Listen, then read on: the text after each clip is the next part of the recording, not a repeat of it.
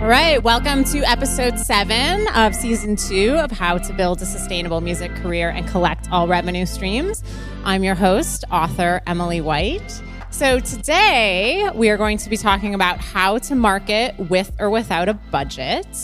I'm going to go over a few things for a little bit before we bring out our esteemed guest. But before I do, today's podcast is brought to you by our friends at Bandzoogle.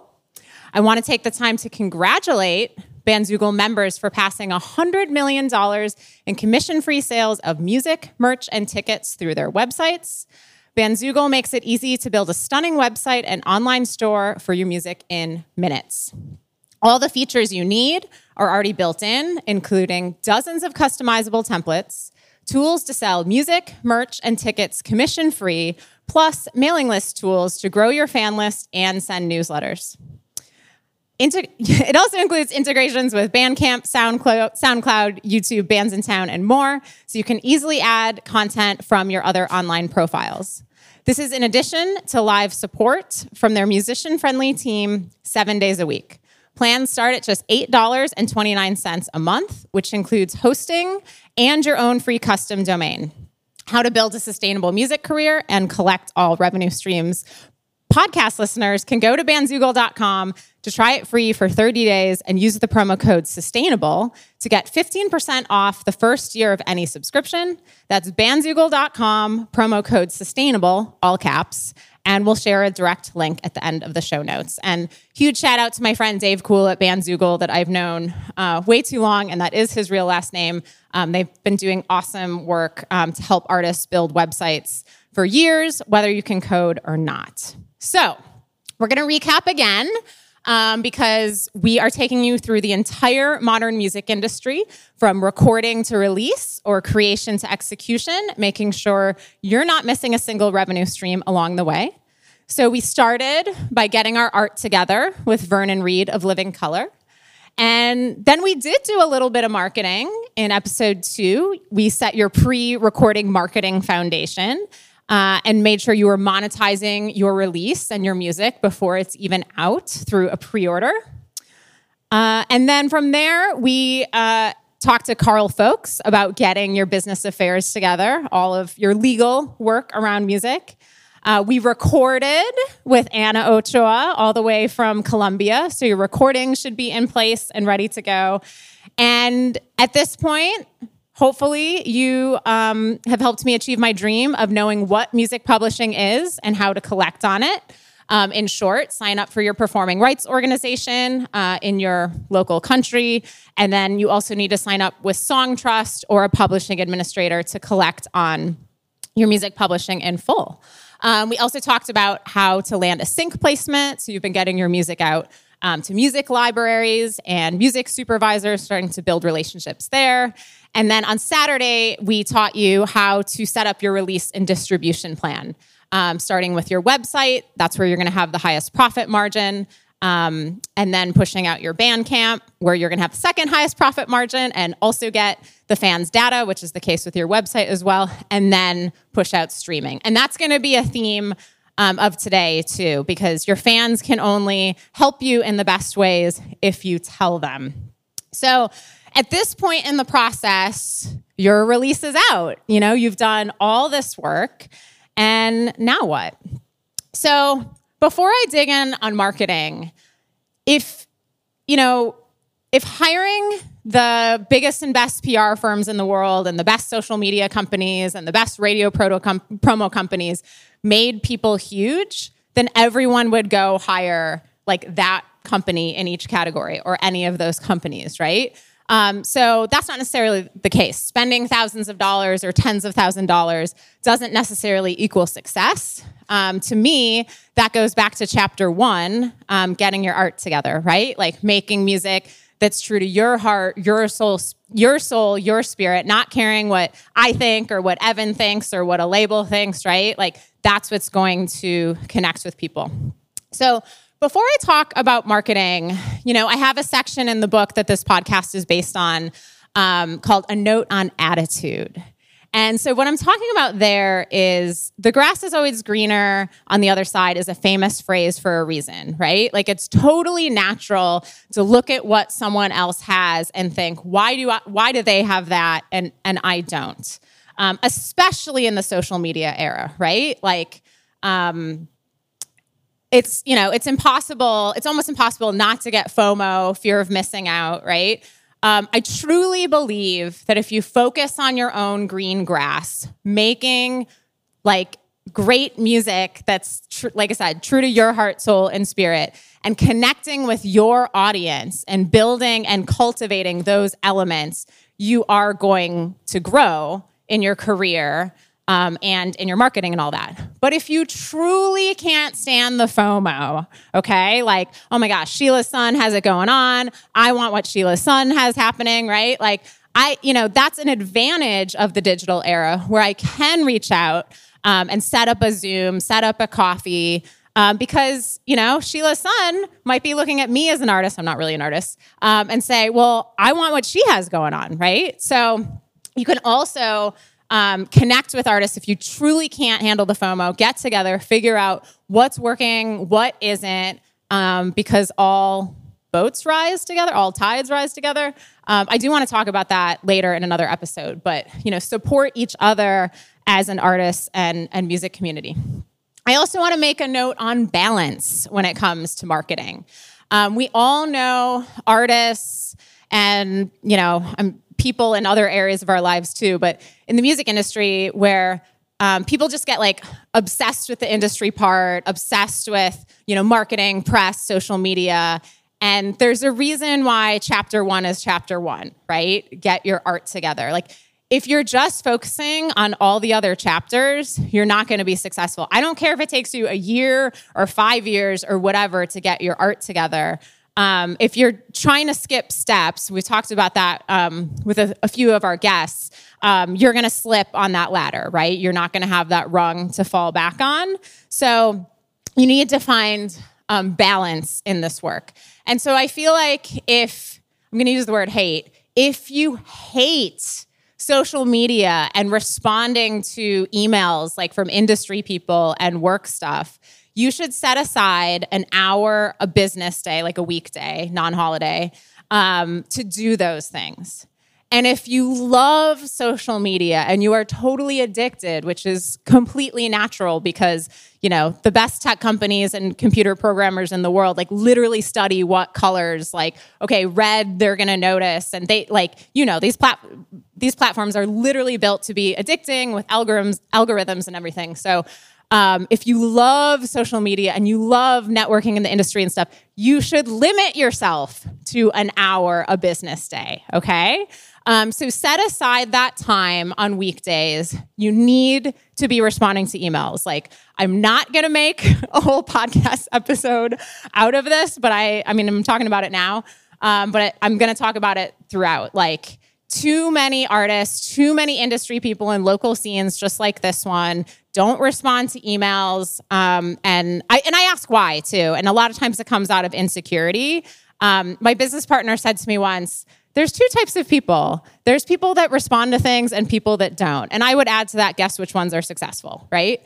But anyway, back to balance for a second. Look, I get it. You are an artist first. And that's why, like I said, if you love it or hate it, carve out an hour a day. And if you're in a band or group, split up the duties, right? If there's someone that's really good at this stuff, I still want them to find balance. It doesn't necessarily all have to, you get what I'm saying. Find the person in your group who's into that if you are in a band or group. Okay, and then we are going to talk about how to market without a budget. But if you do have some sort of budget, I feel like this is changing a little bit, but artists tend to want a publicist, in my experience, which is really interesting because we're going to talk about the return on investment with press. But I do see artists a little bit more excited about publicists than maybe, understandably, like a social media agency or even a radio promo company. So if you are interested in hiring a publicist, you need to reach out to them as early as possible. Like, months and months in advance, even like 6 months in advance, because you need to give them the lead time to be able to pitch your music. They are also busy people. Music journalists are busy people. So you need, and also like they often have a lot of other artists they're working with, So get them demos, get them unreleased music. You can do a private SoundCloud link. I was going to say for security. I hate saying that it's hackable, but you get the idea. Private SoundCloud links are fine. And just reach out to the publicist as early as possible.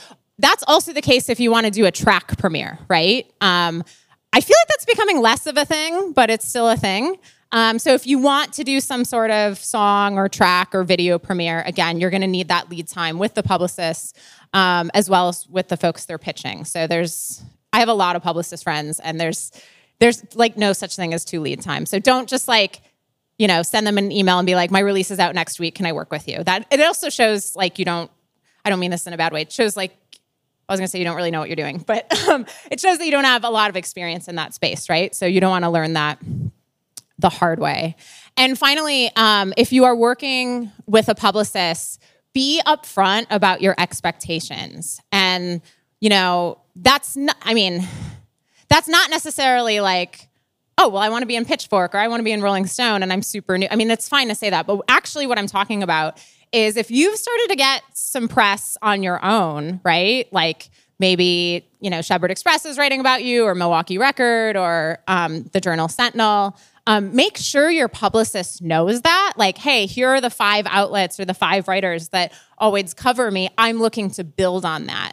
Because I've seen artists hire publicists and not say that. And then the publicist goes and lands all those things. And then, the publicist thinks she's doing a really good job. But then the artist gets really resentful and is like, why am I spending all this money, right? So communication is queen. Just make sure you're upfront about press that you've gotten in the past, which is also going to help them do their job. So you have to be upfront about that stuff.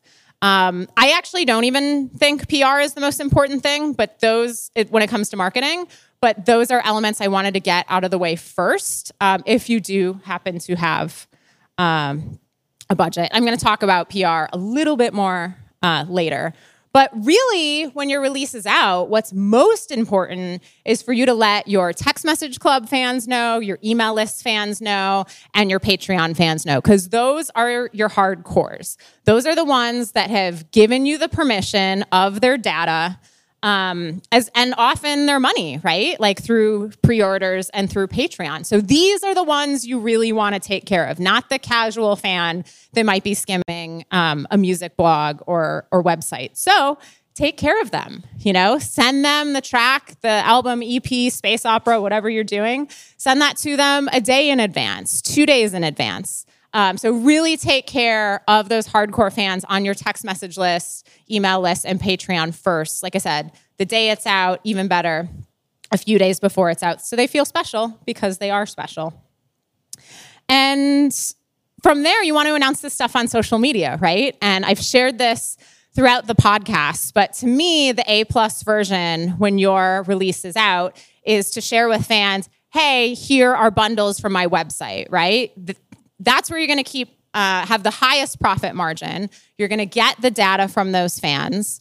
And you could even run a sale or special, like if you've been running a pre-order too, like, hey, release day special. Because like I said, your fans want to support you in the best way possible, but they don't know how if you don't tell them. And not every artist, but the majority of artists of all ages just pop that Spotify link up on social media first thing. And they're like, okay, it's out, And I'm not saying don't do that, but wait until the 3rd day of release. So the first day would be website. In my A+ opinion, you can use Bandzoogle.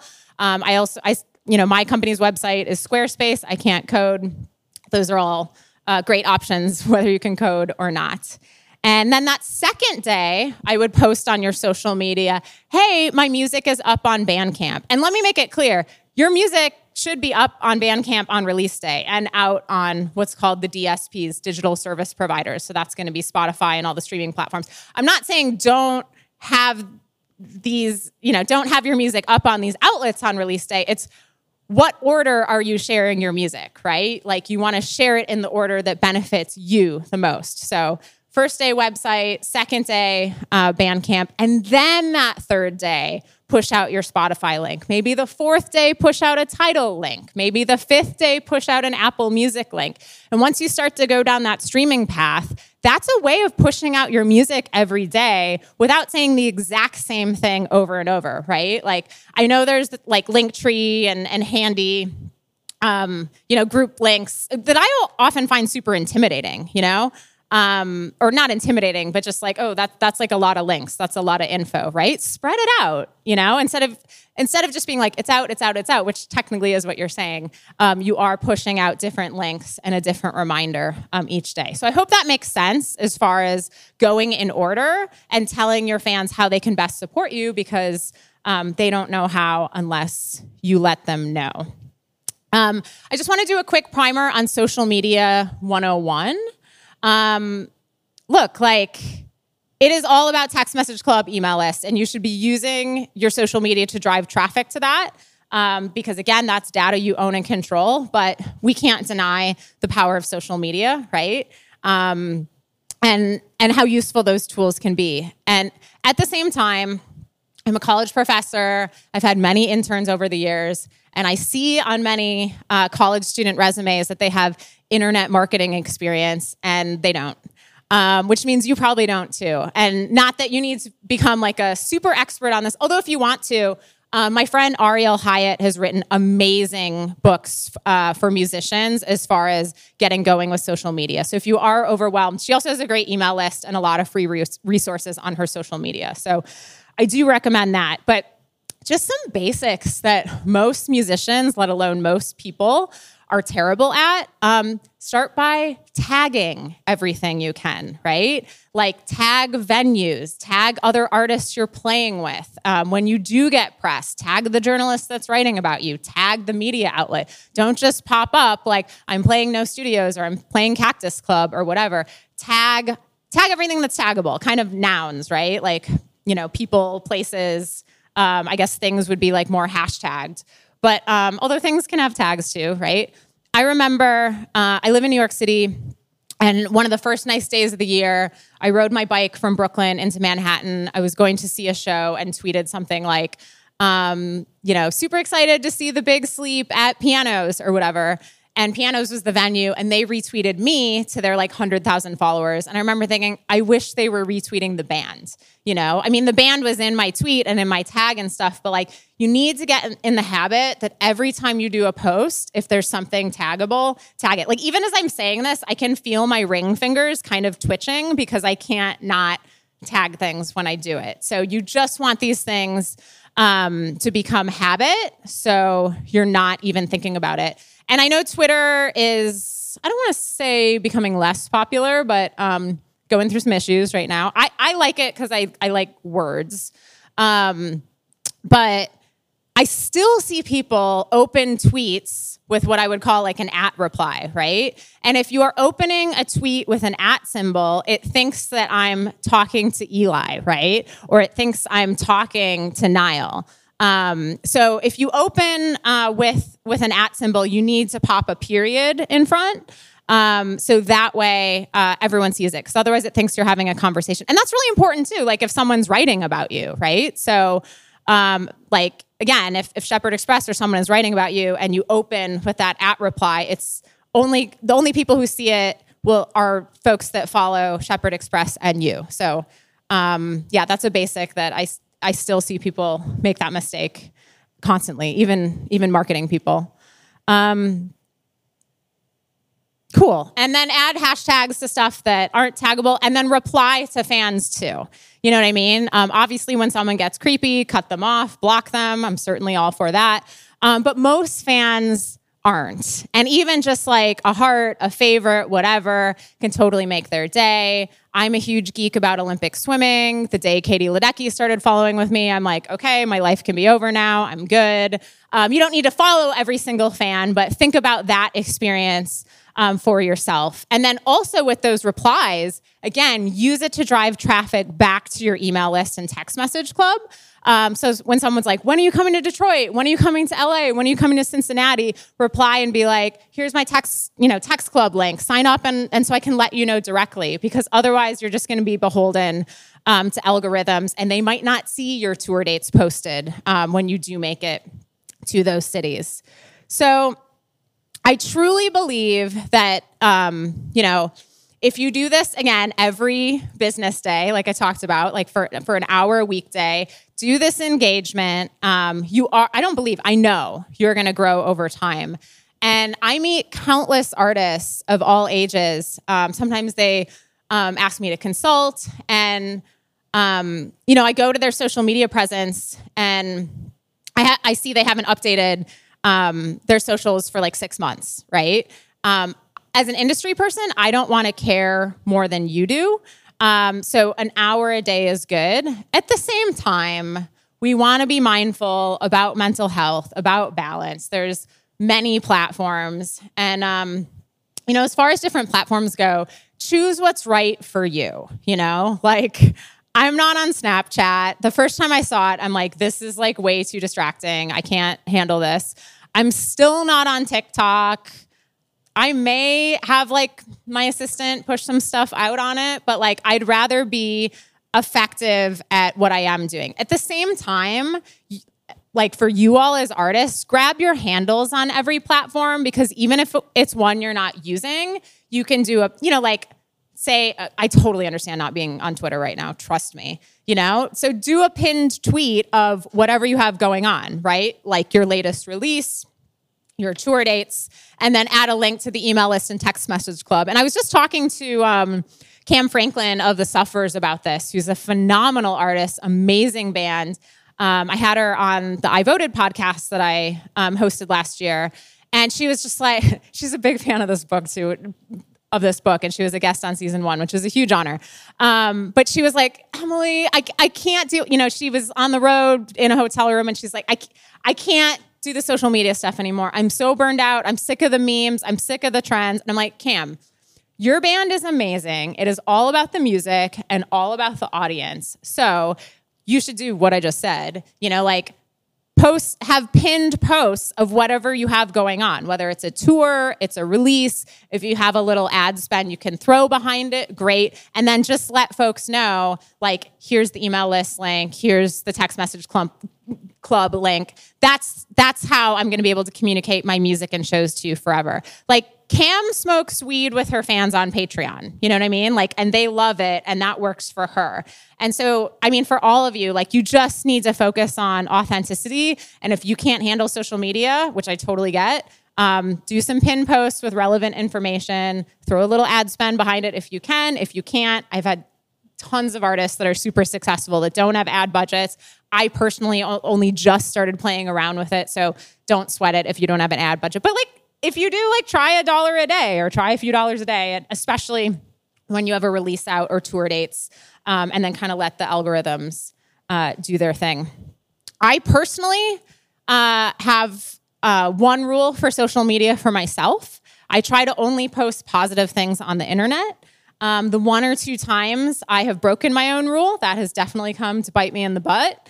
My business partner says that's very on brand for me, so maybe that's not on brand for you. But I truly believe if you only post positive things on the internet, then you can't go wrong. So keep that golden rule in mind for posting. I talked about pinned posts. Again, we talked about music platform announcements. Don't just be like, okay, my release is out, that's it. Spread those out so you can continue to spread the word. And then I just want to talk about SoundCloud for a second.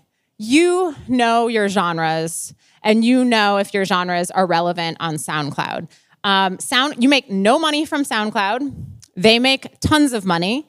Obviously, if you do rap, if you do EDM, there are genres that are good for SoundCloud. But again, pop your email list link and your text message club link on your SoundCloud page so you are getting that data instead of like, okay, I'm checking out Eli, okay, I'm checking out Sheila's son, and then I'm just moving on to the next thing. You're just letting, I think Warner's owns SoundCloud now, you're just letting them reap all that money and you're not getting anything. Like at least on Spotify, you're getting paid fractions of a cent, right? Like that's how wild that is. So I'm not saying don't be on SoundCloud. You guys know your genres and know that if you should be on there, but like I've mostly worked in indie rock and like the indie artists don't need to be on there. Again, we mostly use SoundCloud links just for private links to send to music supervisors or different people in the industry when music is unreleased. Okay, one last PR primer before we bring Evan on.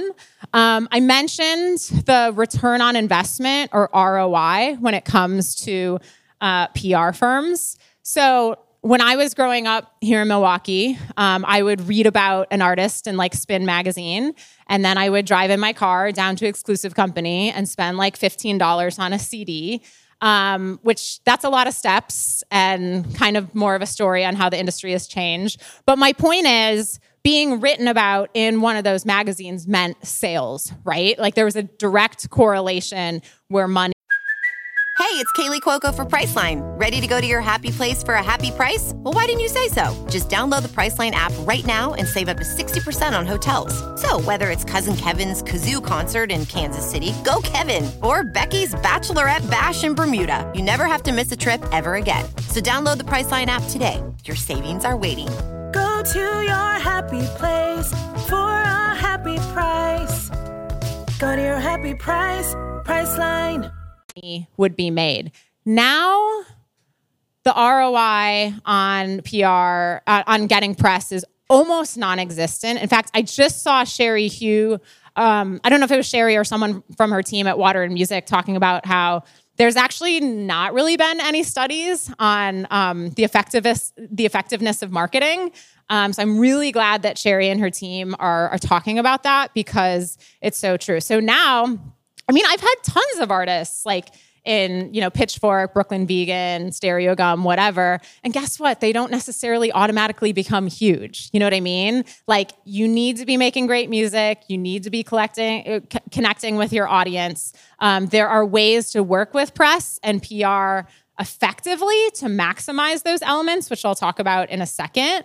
But my point is like if you're looking at these PR firms, and by the way, like I said, I have a lot of friends who are publicists, and I'm like, when I wrote this book, I'm like, they are going to be so mad at me. And they love this book. They love this chapter. I'm stunned. I think also, because I'll get into this, like, I'm also teaching you the best way to help them, to help do their job effectively. But before I get into that, I think this is the part I was like paranoid about. If you reach out to one of these big PR firms, not even big, just the ones where you see artists that you like, they're going to quote you $3,500 a month, $5,000 a month. You shouldn't be paying that much unless you're a superstar artist and someone else, even if someone else is paying it for you, like a label or something. That is so much money to recoup. And again, the ROI, the return on investment, isn't necessarily super high. See if they'll do it for $1,500. If you're paying it, yourself as an independent artist, see if they'll even do it for $1,000. See if they'll do a longer campaign, right? Like at a lower rate instead of just being like, okay, it costs $3,500 a month. Let's do it. Or it costs $5,000 a month. I was meeting with an excellent young manager here in Milwaukee, and she's like, we're talking to this PR firm and we're talking to that PR firm. And I'm like, what is your goal? And she didn't really have an answer. I mean, she thought about it and she said exposure, right? And again, I'm not saying it's easy to have like a meme go viral and stuff, but like, okay, you could spend thousands of dollars at a PR firm, or you could come up with something clever yourself, or you could create great art and let that spread. I know I keep talking about Justin Vernon a lot in this podcast, but that's, a huge reason why I interviewed him in season 1 for my students at NYU, because I was trying to get this across. This is a guy from northern Wisconsin that posted his music on MySpace and it just spread. And if you go back to that episode, I asked him, did you have a publicist? And I don't know if he said hell or heck or whatever, hell no. No, I didn't even know what a publicist was, And he posted it on MySpace, and the music just started spreading because music writers were checking it out organically, and the music is so beautiful, and spread from there. So, keep that in mind as far as PR budgets and ROI, or return on investment. Okay, if you are working with a publicist, get your assets together, right? So make sure you have high-res photos that you own the rights to, that you feel good about. We all have ridiculous cameras on our phones, like nicer cameras than even existed in the pre-digital era. So you don't necessarily need to do a photo shoot and go wild with that. So make sure you have assets together, have your links ready, your unreleased music ready, your Spotify links ready for the publicist. You wanted a nice, clean, short to the point email. Have your tour dates handy. This is kind of obvious to publicists, but make sure they know anyone, they can be on the guest list. Anyone on their team can be on the guest list. Anyone, any writer can be on the guest list. If any outlets or want to give away tickets, just make sure that's available to folks.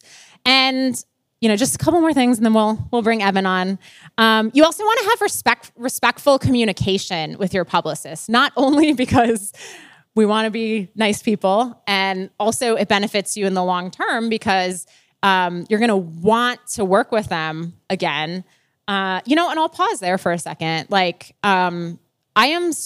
run a nonprofit called I Voted Festival, and a really amazing PR firm called Biz3 handles our PR gratis, which is ridiculous. I'm so grateful. And I am so genuinely nice and grateful about everything, where Dana, our publicist, I don't mean this how it sounds, but expects us to be in the New York Times, expects the best for us. And when that doesn't happen and the stuff we do get, I'm like, Dana, this is amazing. You're crushing it. And she told me at the end, she was like, you had such a positive spirit and you were so nice and we really like working with you. I'm like, well, you didn't see me every day.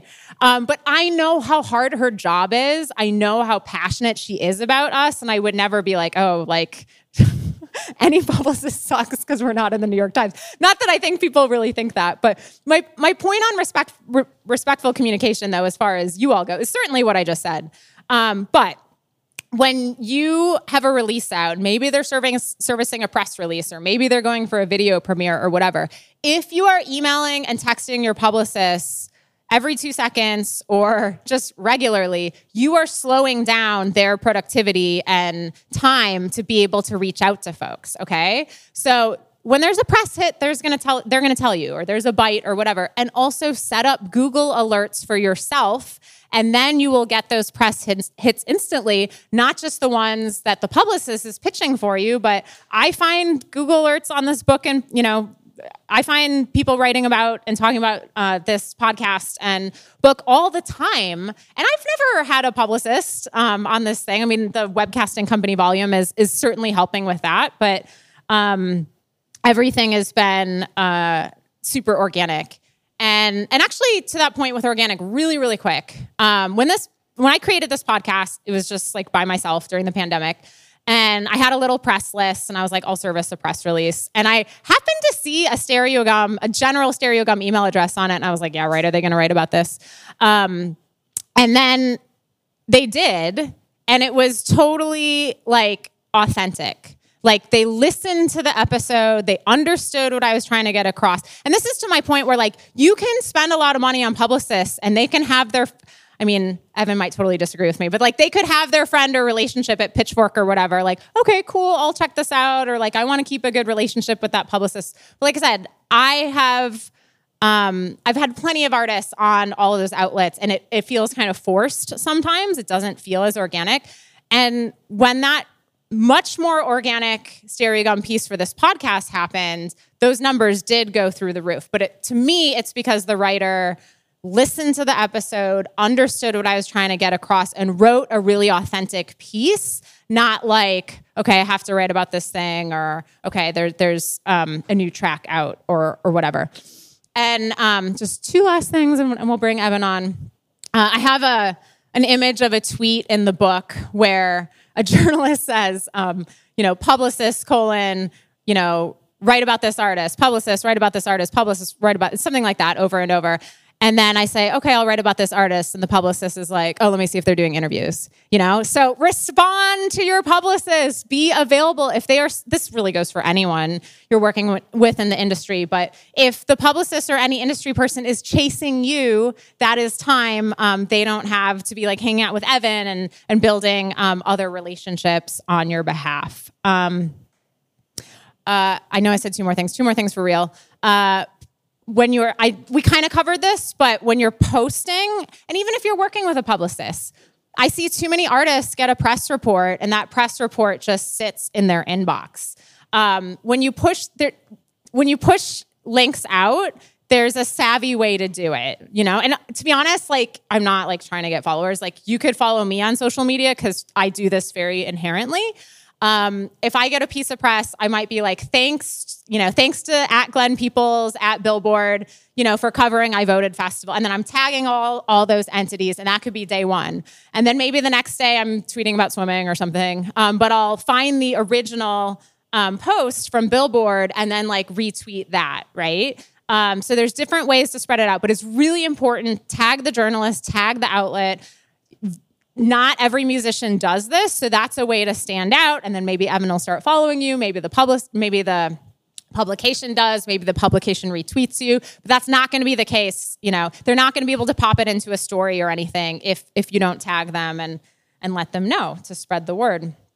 Okay, this is the most important thing to me when it comes to PR. So when you do get press, this is not something that could be done in the pre-digital era. Grab that journalist's email address, which is very often publicly available. If it's not, grab their Instagram or their Twitter handle or whatever. Start a Google spreadsheet and pop it in there for yourself. And then you are building up your own custom PR database instead of paying someone thousands of dollars to do that, or even every time you have a release out, right? When I was managing artists, we would call this fancy friends, right? So anytime a blogger, tastemaker, even music supervisor that comes into your life, or like I said, journalist writes about you, grab that email address, throw it in a Google spreadsheet called Fancy Friends. Because like I said, even if you are paying a publicist, you might not necessarily have a budget for that further down the line, even within that release cycle, right? So maybe you're paying for a publicist when the release is out, but you don't have the funds when you're touring, or because maybe you're spending money on touring, or when you have a music video come out. So then you have that database, and you can do it through MailChimp, or you could even do a BCC'd email because they're going to love hearing from you, letting those folks know who love your music already what you have going on. So that's how to build sustainable PR for the long term, is collecting that data from the folks who are already writing about you. And again, that's going to be really powerful for when you are working with PR. So you can tell publicists, okay, I'm already working with X, Y, and Z. Okay, that's way longer than I told poor Evan I would talk about this stuff. So let's get Evan up here. I'm super excited to introduce Evan Rytlewski.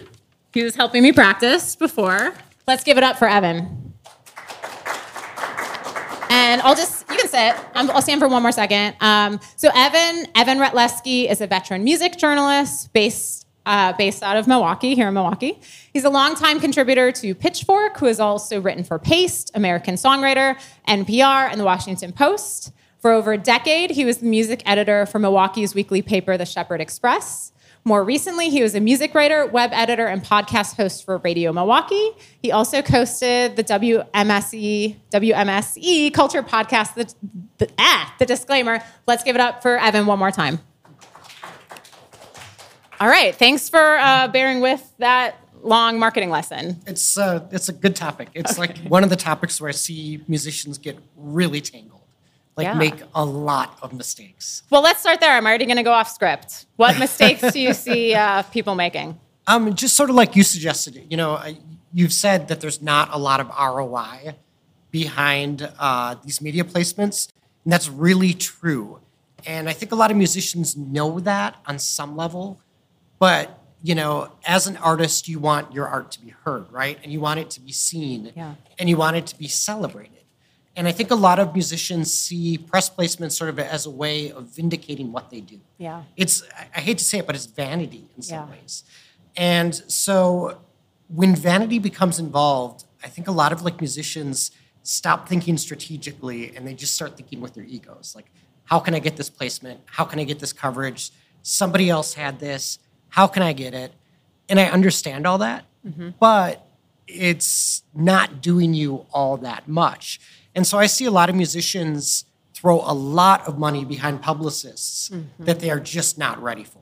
They are just, it's their first album, it's their first time, they're excited about it, they want to go, and it's not there. I mean, it's chapter 1 in your book. You got to get the art there first, but that's it's hard to wait. I think some musicians don't want to wait until they can get the art there. That is so right. And you sparked something I should have said before. When I'm working with an artist and a publicist, like, I'm really realistic with publicists, like, actually no matter the level of the artist, but usually newer artists, where I'm like, hey, can we just try to get like 1 or 2 press hits? Because then I can take it to music supervisors. Then I can take it to booking agents. It is kind of that validation. I'm not necessarily saying that's right or wrong, but that, just so you know, like, when I have an artist spending on PR, like, that's all I'm really hoping to get out of it. I feel like I had one other, that was so good what you just said. I had one other follow-up on that. I'm probably spacing and it'll come back to me. I mean, it speaks to the other like big piece of advice is have clear objectives if you are going to pay for PR, because it can do a lot for you. It can support you on a tour that's really important. If you're a band, you're going to all these other markets, you are going to want the weeklies to write about you. Yeah. Then you're paying for something. You're paying to get people to shows. I had one publicist tell me they were working with an artist who was very new, very talented, and had no money to record. And so what she was hoping to do is get these media placements so she could leverage them into label interest. Yeah. That could work. I mean, it's a long shot. It's definitely not guaranteed to work. But at least you're throwing your money behind like a tangible objective. But if it's just to get a blog post in Stereo Gum that isn't going to do anything anyway, you'll get it because you're paying a publicity firm good money to get that. But then you'll get that post. Nobody will read it. Nobody will engage with it. And it's, like I said, it's just vanity. It doesn't do anything. That is classic FOMO in the industry, and I do that sometimes. I won't share all my secrets I will. Like at I Voted Festival, we ran a big sweepstakes, giving away tickets to like 600 concerts during the early voting period. And I got ASM Global on first. They run the Fiserv Forum and a whole bunch of arenas nationwide. Actually, I got AEG on first, who's the second biggest concert promoter in America. And then I got ASM Global. So I was able to go to Live Nation and be like, oh, AEG and ASM Global. Oh, we want to be the biggest, we want to be first in the press. No problem. Absolutely. But you hit on something before. I wasn't going to ask this question, but now I will. You said an artist could hire a PR firm and that they're not ready for yet. So when is an artist ready? Yeah. So what a publicist would tell you, a reputable publicist, is when somebody else tells you you're ready. When there's some sign in your career that you're organically getting traction. So it could be local tastemakers writing about you. It could be blog posts that you're getting that you weren't pitching yourself, magazine coverage that you weren't pitching yourself. Maybe you're just doing bigger shows. That's exciting. But the world has to be giving you some sign that you're ready to take your career to the next step. If you're not getting that sign, if you're just telling yourself that, it's probably not enough. Just recording an album you're excited about probably isn't enough. You need to have something else to build on. Yeah, it's so true. And like I said, I'm so used to hearing from new and independent artists. And that's why I was like, just be upfront about, expectations, twofold. One, like, okay, I want to be in Pitchfork. Well, everybody wants to be in Pitchfork, right? And any good publicist is going to tell you, you're not going to be in Pitchfork, right? Like in the early days. But you also need to be upfront about like, who has written about you. So, like I said, they have those tools to grow from there. So let's start at the beginning. Where are you from? Yeah, I'm from Milwaukee. Like where in Milwaukee? I grew up on the east side, like the Atomic Records, shows at the Globe East sort of thing. I was like a kid in the 90s where like Milwaukee's music scene was awesome, but it just wasn't covered. There was just nothing going on in the city for so long. So there's that mentality that nothing ever could happen for Milwaukee musicians. So you were always cool because you're on the east side. I'm from Waukesha County, which is not cool. I do feel like, and I didn't mean to preview our next guest, but I do feel like the Pabst Theater Group guys have kind of changed that. I feel like when I was growing up here in the 90s and I loved Britpop bands, they would always play Chicago and Minneapolis and skip Milwaukee. And now, like, we have amazing promoters here, which helps a lot. It was a lot of things. So I started I grew up reading the Shepherd Express. I started working there in 2006. And at the time, like, interest in Milwaukee music was at like an all-time low. It was like pathetic. Wow. It wasn't getting any media coverage. It just wasn't like any excitement about it. To be honest, like, interest in the city as a whole was kind of like, it wasn't there. There wasn't this like swell of like local pride. And then in just a few short years, you had the Pabst Theater Group invest a ton into this idea that like local music was like something worth celebrating, like a badge of honor for the city. You had Radio Milwaukee start really platforming local music as like a selling point. And, you just had like the Milwaukee Home t-shirts everywhere all of a sudden. And this wasn't unique to Milwaukee. Like, if you're listening to this outside of Milwaukee, like, this has happened in most local markets. A lot of that is like, there's a lot of reasons for it. Every city wants to market like a creative class. Yeah. So like the powers that be realize that like art is important. Like, it's important to the economy of a city, but it's also important to like the image of a city and the sense of self of a city. And music is a huge part of that. So that mindset, that shift in attitude, created all these opportunities for musicians, like big time in Milwaukee. Like in Milwaukee, you could be putting out the best music in 2004, and it just didn't matter. Nobody was going to get that CD. It just didn't matter. There was no appetite for it. And now there's a big appetite. People are proud to listen to local music. It's not like a stigma being local anymore. And I think that was like one of the big shifts. Is like, you would talk to artists back in the 2000s, and it was always like, I don't want to be a Milwaukee artist. I don't want to be a Milwaukee artist. And it's like, now it's like, you should be a Milwaukee artist. That's what's unique about you, right? Like, if you're from Nashville or Los Angeles or Atlanta, you're just like everybody else. Milwaukee can be what's like different and unique about you. And if you embrace that individuality, like, there's potential there. Oh my gosh, I love that so much. And it's so true. And to me, it also goes back to like, you can record and distribute from just about anywhere now. I'm going to keep talking about Justin Vernon. This guy has built an empire from northern freaking Wisconsin, like that's up north to us. I'm sure I told this story on this podcast, but I was in London maybe 10 years ago, and I happened to be meeting with Justin's agent about another artist, and I can't do an English accent. Despite being a Britpop fan, but he was like, we're flying to Eau Claire. We're so excited. I'm like, wow, I've never heard that ever. So it's like, you guys already have an advantage, like, being here or wherever folks are listening, right? Like Phoenix, Baltimore, Albuquerque. Like, I just saw a tweet, I think it was from a pretty big music writer that was talking about how hip hop in New Orleans is just going off right now. And of course that, is a city with a, storied music history, but it's also a city of under 1 million people, right? And also keep in mind, your cost of living here is a fraction of what it is in other places. So I do think this is such a, thank you for everything you just said. I love that. What did you study in college? I was a psych major, but I did journalism. So that was kind of like how I ended up in music journalism. I wrote for the college paper, became an editor for the college paper, got jobs editing weekly papers, that sort of thing. Very cool. Well, psychology is always good for the music industry, so we like that. So when you were writing for UW's newspaper, did you start in music and culture? Yeah, I did. That's how I became I did journalism proper, and my entry was I just did like a music column. Yeah. It was valid. Like, just write. You just start by starting. That's what I always tell people. And literally, did you just ask to do that? Was there an opening? Oh, it was so easy. It was easy back then, and it's even easier now. Getting published is just write and then get published somewhere. It's not hard. Just There's not a lot of barriers. Yeah. Just reach out and say you. Just ask. Yeah. And provide writing samples, I would assume.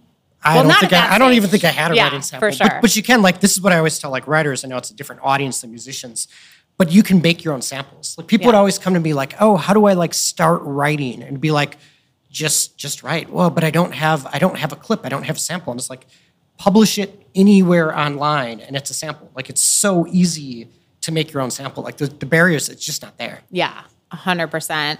And then how did you make the leap to the Wisconsin State Journal from that? Because that's, Yeah, that was my real journalism job. Yeah, exactly. Yeah, back then, like every journalism job you applied for wanted to see like 2 years in a newsroom. Wow. So it was like a general assignment reporter. It was terrible. It was not as fun as covering music. Like, But then how did you get it though?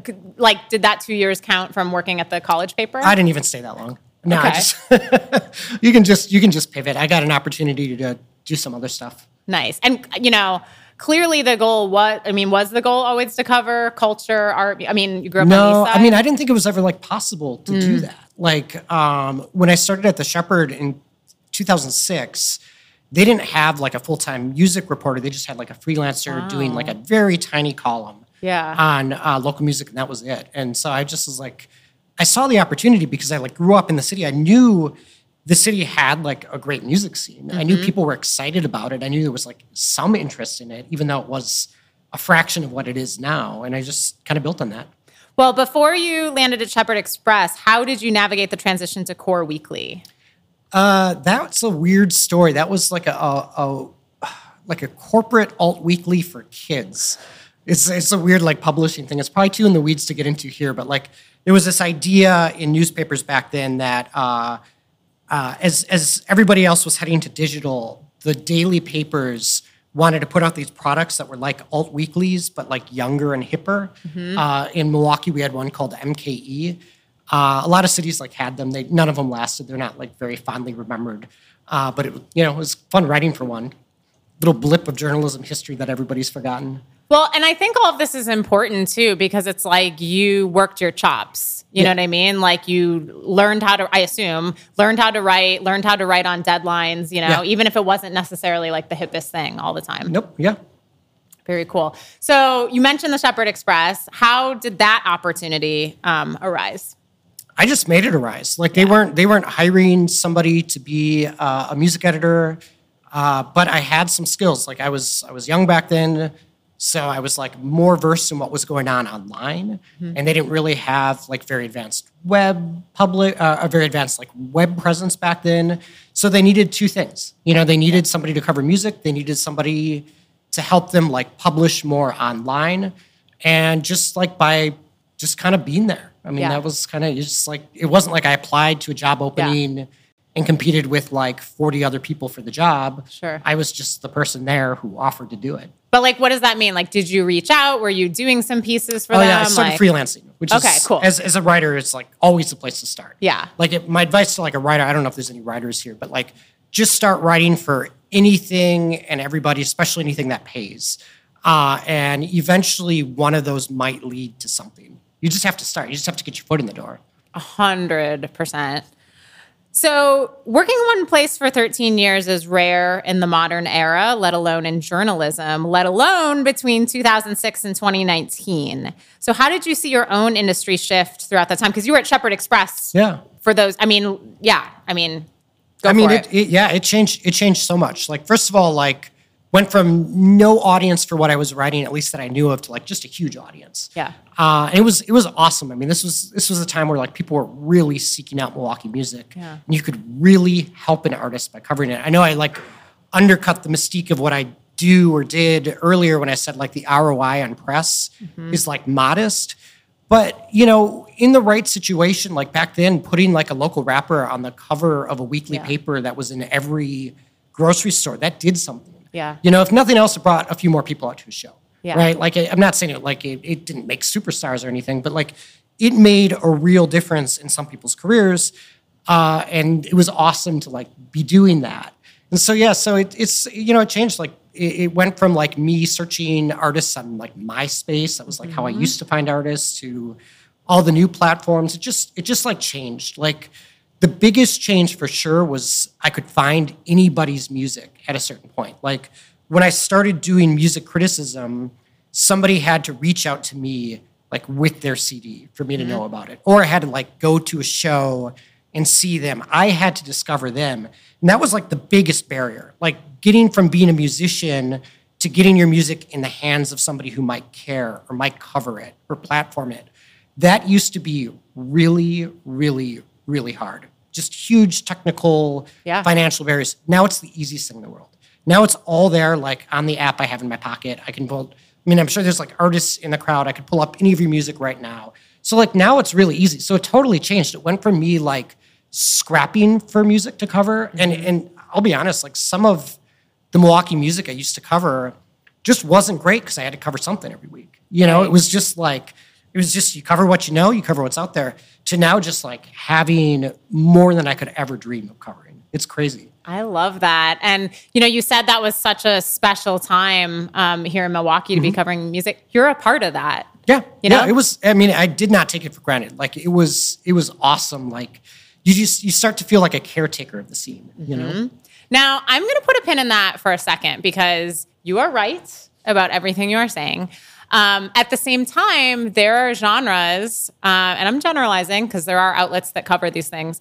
Let me put it like this. I have worked with artists like the Fiery Furnaces, who you definitely know, that get, you know, the most press you can ever imagine in the history of the world. And I love that band very much, but they play like the Mercury Lounge in New York City, which is like 200 capacity. And that's like Chicago would probably be their best market because they're from there. But you got the idea.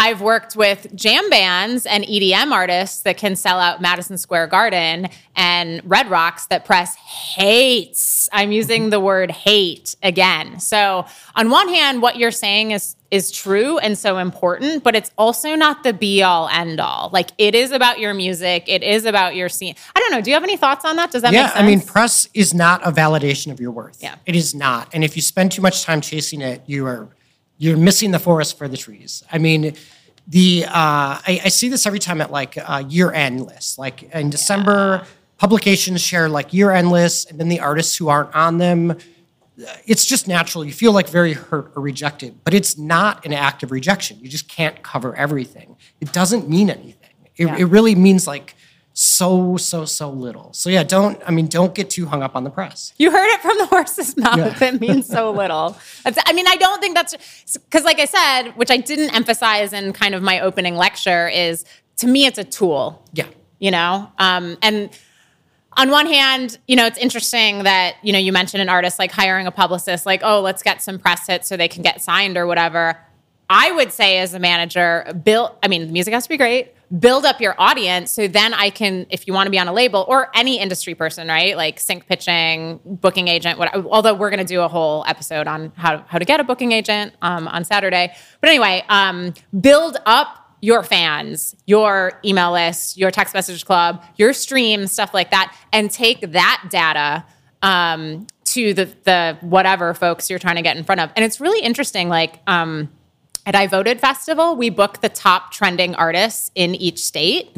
And so I downloaded the top trending artists from Wisconsin when I first started doing this. And there were plenty of artists on the list that I recognize. And I have to be totally frank, the artists that are often like, you know, the Milwaukee Journal's, Journal Sentinel's, Milwaukee artists to watch at South by Southwest were way at the bottom of the data. And it's kind of what I just said on the national level. And didn't really have a lot of fans. And then the last time I checked, the number one artist in Milwaukee that's crushing on Spotify is a Thai pop band I'd never heard of. So for me as a manager, if I'm managing the Thai pop band, I'm going to take those numbers to, you know, music publishers, booking agents, stuff like that. It's not about like, you know, do you have a creative press shot of like an instrument in the river, which that's very cool. Those are very beautiful photos. But to me, it's not necessarily about, it's not even to me, it's not necessarily about an expensive photo shoot and publicists and press. It's like, do you have fans or not? So Spotify runs this like Sounds of Milwaukee playlist. They do it for like each market. It's like, it's generated by algorithm, but it's like the songs that are most uniquely popular in each city, you know, in London, Chicago, or Milwaukee. And Milwaukee's is like a few songs you would recognize, and then just a ton of Milwaukee rap and a ton of Detroit rap, but just tons of Milwaukee rap, which never gets local coverage. Wow. And a lot of it doesn't get national coverage. That's changing. Like the Milwaukee rap scene is getting a ton of press lately. And it's getting like a lot of excitement on TikTok. Like people are catching up to Milwaukee rap, which is awesome.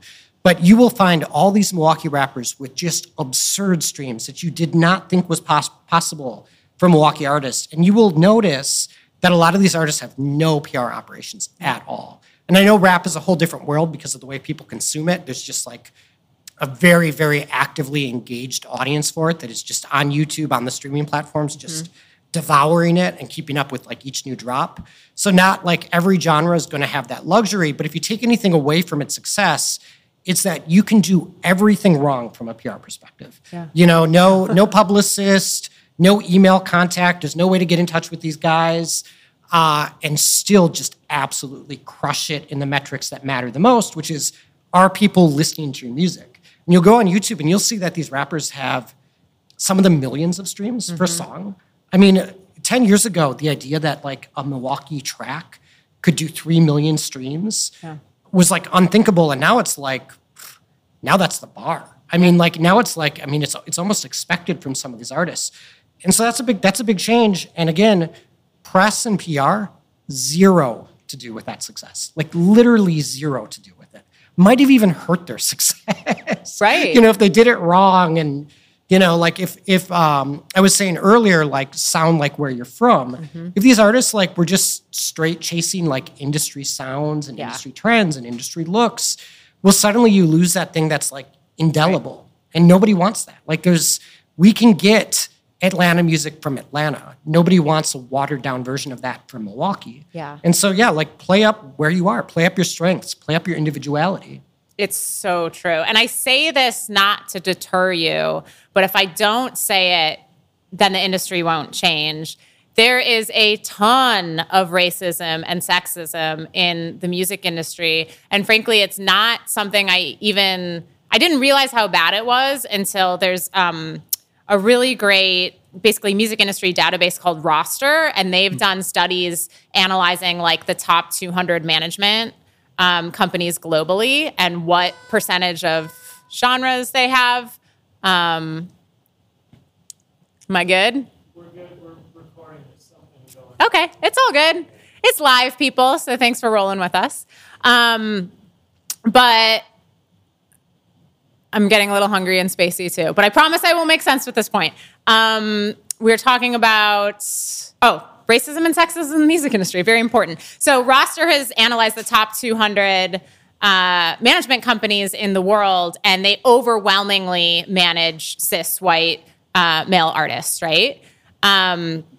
So that is so messed up because of what you're just saying. So like I downloaded the top trending artists in Pennsylvania at iVoted. And let me just back this up real quick without digressing too much. If you remember right before the 2016 election, Hillary was out with Bruce Springsteen, Beyonce, Jay-Z. I was really impressed. I was like, this is amazing. And now that I've really downloaded this data, people are listening to Beyonce because she has a record out right now. But no one was listening to those artists, let alone where it like counted. And so when I downloaded the top trending artists from Pennsylvania, the top artist, and this is exactly what you're saying, was named K-Suave. K-Suave has 5 million monthly Spotify listeners, 1 million Instagram followers, and 0 traditional industry representation. So our industry needs to get its shit together and start paying attention to metrics and music and not just like what people are writing about or what we think people are listening to. Totally agree. So back to you. In 2019, you moved on to 88.9 Radio Milwaukee with the no small task of responsibly growing their online audience. That's a lot of what we talked about today. So what are best practices in growing one's web presence? Yeah, for 88.9, it was awesome. I mean, it was a readership and a listenership that just loved Milwaukee music. So you just covered that and they were excited. And that's, this is what I do in a lot of my jobs. I do content strategy. Just run with what works. Figure out what people respond to, see what they're clicking on the most, give them more of that. Yeah. It's not rocket science. If you do something and nobody streams it, nobody reads it, maybe do less of that. If you do something and it blows up, run with that. I mean, you need to find the balance between not dumbing down what you're doing just so you're doing the things that get clicks. But the world will tell you organically what you're interested in or what they're interested in. Like I see so many artists do like a lot of music videos and I can see the streams on those music videos and I go, why are you doing those music videos? Like I feel like if maybe the artists step back and they would see this isn't working. I'm dumping a lot of resources into something that isn't really working for me. And we're going to talk about music videos later in this episode, so stay tuned for that. And, was working at Radio Milwaukee a natural transition with your years as a freelancer for corporate content campaigns? Because I can imagine, not to project, you might be working on kind of boring stuff and you have to make it pop. You have to get it out there. So did that help you in your role? It's the same thing. Like marketing and music marketing and journalism, like the line between them is like gets blurrier. You just try to do whatever you're doing like with integrity, right? Yeah. You just try to like make good content. It doesn't matter whether you're doing it as a marketer or as a publicist where you're paid to do it, or whether you're doing it as a journalist where you can just like run with your heart and like just write whatever you want. The principles of like good content are the same. Like write something that's true, write something that's good to read, write something that's honest. 100%. I love all of that. So as I mentioned, you've written for Pitchfork, Paste, American Songwriter, NPR, and more. How did you build relationships with so many reputable national outlets?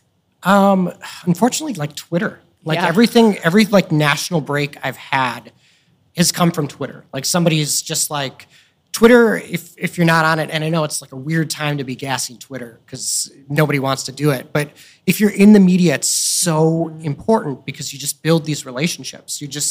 The biggest writers, the biggest artists, the biggest publicists, the biggest everybody, we're all there in the same threads. And if you're not part of that world, it's so easy to just slide into that thread and be part of the conversation and just be top of mind just by like engaging with the people you want to follow.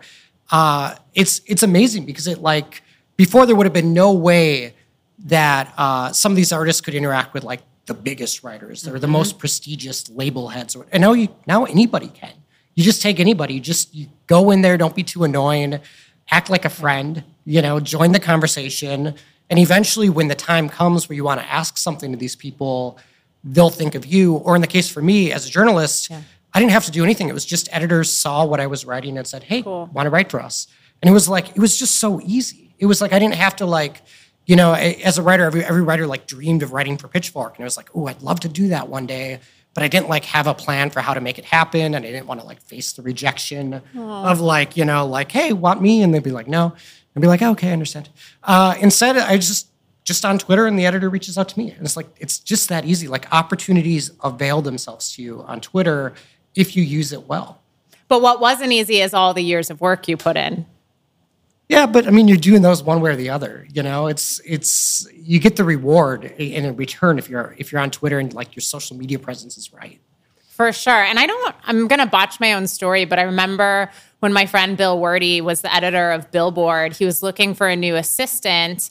And there's a young woman who shares my name, Emily White. I don't know if you remember, she was the NPR intern, if you remember that story going viral, but that's a whole other thing. And Bill was hiring an assistant. She was sitting in class her senior year at American University. And somehow I connected those two, and that's how she got her first job out of college. So I'm not really doing that story justice, but yeah, get in there. Like it's a river of information, and like you said, just jump in on the conversations for sure. So, especially for something like Pitchfork, where I know you have a ton of experience and it's so in demand and it's such a big deal to get written about there. How did you decide what to write about? Well, at Pitchfork, it's really easy. I just mostly write whatever they ask me to write. So I'm not like, there's two ways that a writer can work with a publication. They can pitch or they can be assigned. And it's so much easier if you're just assigned. But I mean, you can also pitch like if you can give them a list of like, hey, discovered this is great, want to write about it. And, they might say yes, they might say no. So, for me, it's pretty great. Like I'm just like, kick the record, want to cover this? I say yes. And I do. I know that's like frustrating to a lot of like artists in my market because I often get like local artists like, hey, can you get me in Pitchfork? And it's like, I just probably not. Right. is like the answer. Like just because those like shortcuts don't exist. And, I guess a related thought is we were talking about like, what is the value of a publicist? Because we've sort of cut down PR quite a bit in this podcast. Fairly, I think it's important, but it does have some value. And one thing a publicist is really, really good for these days, and why it's actually necessary once you reach a certain step. If you're not reaching, but once you've arrived, publicists are essentially gatekeepers now. If you're an author, you need a literary agent. Why? because a book publisher isn't going to think of you without one, right? Like they want to see a literary agent representing you because it's a sign that, okay, this person is legit, their pitch is legit. Once it lands on my desk, I'll listen to it, I'll read it because it was vetted by an agent.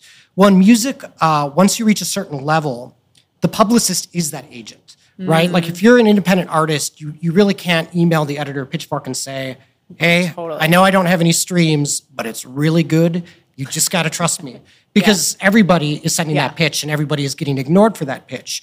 What that publicist name does is it's a vetted person. It's somebody in our inbox that we've seen a lot, somebody that in some cases we have a relationship with. In some cases, a really good publicist actually gets to know your tastes as a writer or as an editor. So they're not just pitching you like any garbage. They're like, hey, I know you cover a lot of emo. I know you cover a lot of rap. You are going to love this. And then it's an actual recommendation from an actual human being. This is where, for all the bad ROI on publicists, this is why if you're popping, you eventually need one. So, I mean, it's a good problem to have. Yes. And although I appreciate your analogy, and this is a separate podcast episode, does an author need a book publisher? And I've definitely gotten publishing deals without a lit agent. And I work with lit agents. I don't have one representing me. When I have questions, I've gone to them and I've even said, do you want to do it? And they're like, you totally know what you're doing. And if you need, need something. It just depends on the route you want to go, right? Like 100%. You can go the independent route. You can go the more like establishment route. Like in many cases, the independent route is better. Yeah. And you're exactly right. It's what's best and what's right for you, which, I talked about it in the last episode. If you, look, it's actually not up to you if you get signed or not, right? So that's why you have to do all this stuff. You have to create great art. You have to collect the data from your fans and you have to connect with them. If you want to get signed, you have to do all this stuff because you have to build yourself up. And also that's going to put you in the best position leverage-wise and legally. And if you get signed, it is just as important to do all this stuff. So you're running around and, catching email addresses, not only for your fans, but also for tastemakers and folks like that that are into you. So you talked about at Pitchfork, you mostly got assigned things. Were you mostly getting, I'm sure it was a mix, but like features and articles or reviews as well? Because I guess my question is, well, answer the question first, please. Oh, yeah, all of it. All of it. So, and I'm sure your editor knew who is kind of more into what genres, but what if you get pitched a genre for a review that you don't like or you don't know a ton about? Occasionally I decline them. Okay. Yeah, because or it's just an artist I just irrationally don't like. We want to be like fair to artists. Yes. We don't just want, But mostly like one of the fun things about being a critic is you learn, you catch up. You're not familiar with this band. You listen to their records, you read up, you form an opinion, you write something hopefully original. Yeah. And so you can kind of cover almost anything, but you definitely got to know your limits too. Yeah, so true, 100%. So this is kind of a random question, and I know you've written many things. It's not a random question, but it's a random question for you. If you had to guess, what percentage of your writing were stories pitched by publicists versus individual artists versus discovered on your own? So when I was a local journalist, it was like truly 50-50. Like when I was doing like coverage at the Weekly of like the local music scene, it was like truly like 50%. Like I would see an artist or see them on a bunch of bills and go, okay, I should like look into this. What's this all about? A lot of it was shows. That's probably like the most important thing we haven't talked about in this podcast, but like shows are free PR. Like if you're looking for free PR, play a lot of shows because that's your name on a bill. Mm-hmm. That's your name in print, in the weeklies and on websites and stuff. Like that's the best publicity you can do is just play a lot of shows. And that was often, especially, in the like less developed days of the internet, like how I would discover artists. But then, like I was working for a weekly paper. I had to cover something every week. So like when artists would email me, I would check out everything. Anything that I got emailed, I would listen to. Any CD I got sent in the mail back in the days when people like sent CDs in the mail, I would listen to. And so my advice to like local artists was always like, shoot your shot, right? Like you want some press. When is your best chance of getting press? It's probably for a new album or a big show or ideally like an album release show. Mm-hmm. Like that for like local press, that's like going to be like the biggest hook. Got a new album, got a new EP, and I'm playing a release show. the media is powerless not to cover that, right? Like that is something valuable to them. They want to be in the loop. That is your time to like put yourself out there to like, I don't want to say be obnoxious, but like, you know, to like pick your time to like stand up and say, this is the time you should cover me. Well, you just said two different things. And, you know, Saturday is our your live strategy and sustainable touring episode. But you said play a lot of shows, but then also like focus on a CD release show. Yeah, because you can't, if you're playing 3 shows a month, you can't be hounding the radio stations and like every blog. I mean, it just gets old. You know, it's just like people will tune out eventually. Like if you're in somebody's inbox too much, people aren't going to think anything of it. Like some artists are so prolific. Yeah. You know, they've got a new video every week. That's a problem because you're not telling the press what to pay attention to. Like it's good from a content strategy. Like I know in music marketing workshops, they'll tell you like lots of content, got to put out lots of content, got to put out lots of content. But you don't market it all equally. You need to tell people what to pay attention to. If you put out 6 mixtapes this year, what is the one? Yeah. What is the album? What is the one that defines you? Like, what is the one people should pay attention to? And if you're not directing people to the best representation of yourself, you're doing your own art a disservice. Yeah. Disservice, sorry. And we're not saying don't put out a bunch of mixtapes, but it's like, what are you telling Evan? You know, what are you servicing to media? That makes total sense. So what is the best way for a musician to connect with a music writer? It's so easy. Just send them an email. Like it's the easiest thing in the world. Find an email, send them an email. If you can't find an email, you can, you know, do the DMs, but like be respectful about it. Also understand they might not get read. Yeah. You know, like an email's probably going to get read. A DM, there's all the like other folders, and that's where like I check it, and it's just a bunch of like sad pitches I missed. I feel really bad about it, but I didn't see it. You know, it's not that hard. Be respectful. I mentioned Twitter earlier. Like that is a way to forge like a real relationship with the people you think should be covering you. Like if there's a writer on your beat, if you do EDM and there's an EDM writer in your market, follow them, like their tweets, engage with them in conversation, and then you'll be top of mind like when they're looking to cover something. I would say too, like put yourself out there in the scene in person too. You know, like I went to college in Boston, which is bigger than Milwaukee, but isn't, you know, New York or LA or whatever. And it's like, I knew Tom Kilty at the Boston Globe because like I would see him at shows or whatever. I knew the Boston Phoenix writer. So I think that it's also really important to cultivate community. It's such, especially in a market like Milwaukee, which is what, like 600,000 people in the city, maybe a little more. It's not big. And it can feel like there's big barriers. Like I used to sit on these panels for the WAMIs, the Wisconsin area music industry.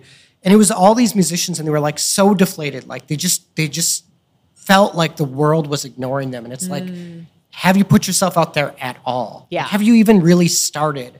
And when I would talk to them, the answer was like kind of no. It was like, people aren't coming to me. And it was like, well, you can like pretty quickly change that. You can go to shows, meet other musicians, talk, email. Like it's just, there's like formal barriers aren't there. Now there's a lot of ceilings. You know, it's obviously it's hard to make a career out of this. It just is. But like to get that like first step, those first steps are like kind of the easiest.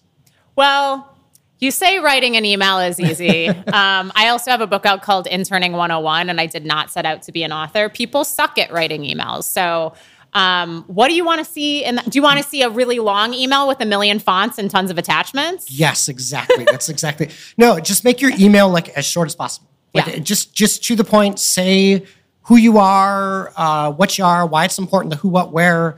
Got this album, it's great, it's about this. Telling your story, that's probably the like most important thing we got to hit on that we haven't hit on yet in this podcast is the importance of folding a narrative into your PR campaign. You mentioned Justin Vernon quite a bit. There's a reason that album resonated with so many people beyond just the music being beautiful. It had this story with it, this context that really resonated. Well, one of the jobs that like every musician has to do if they're marketing their own music is come up with that story. A publicist will tell you need 3 things: great music, great content, and a great story. Like any like PR pitches around that. So find what's your story? What's unique about you? Are you the only person in your neighborhood making this kind of music?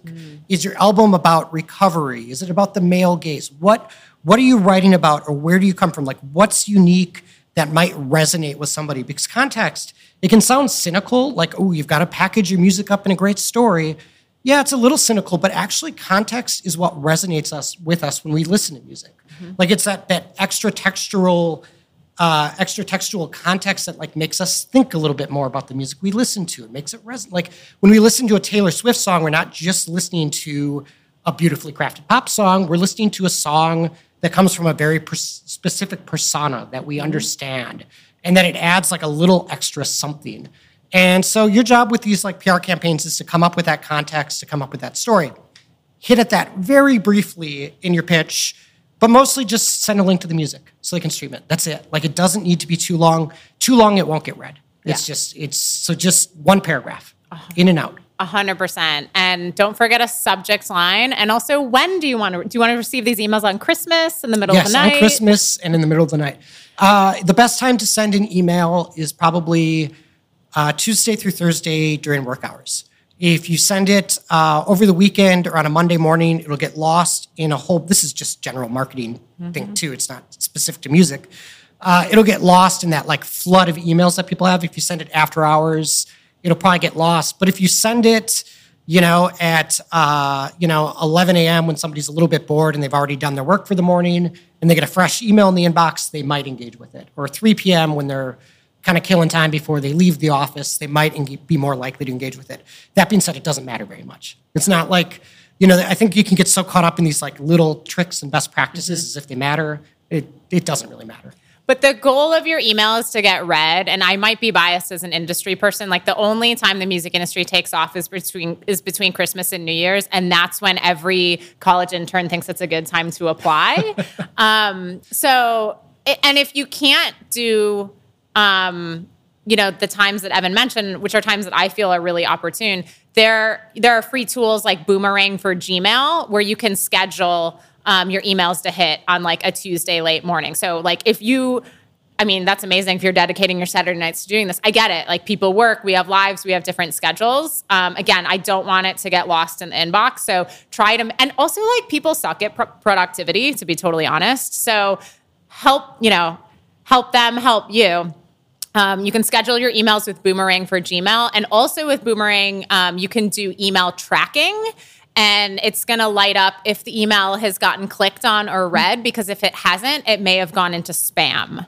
And then you don't want to be like, oh, why doesn't Evan ever write me back? It's like, well, never, maybe you never got it. So we kind of just talked about this, but what's a super annoying way for a musician or anyone to contact you?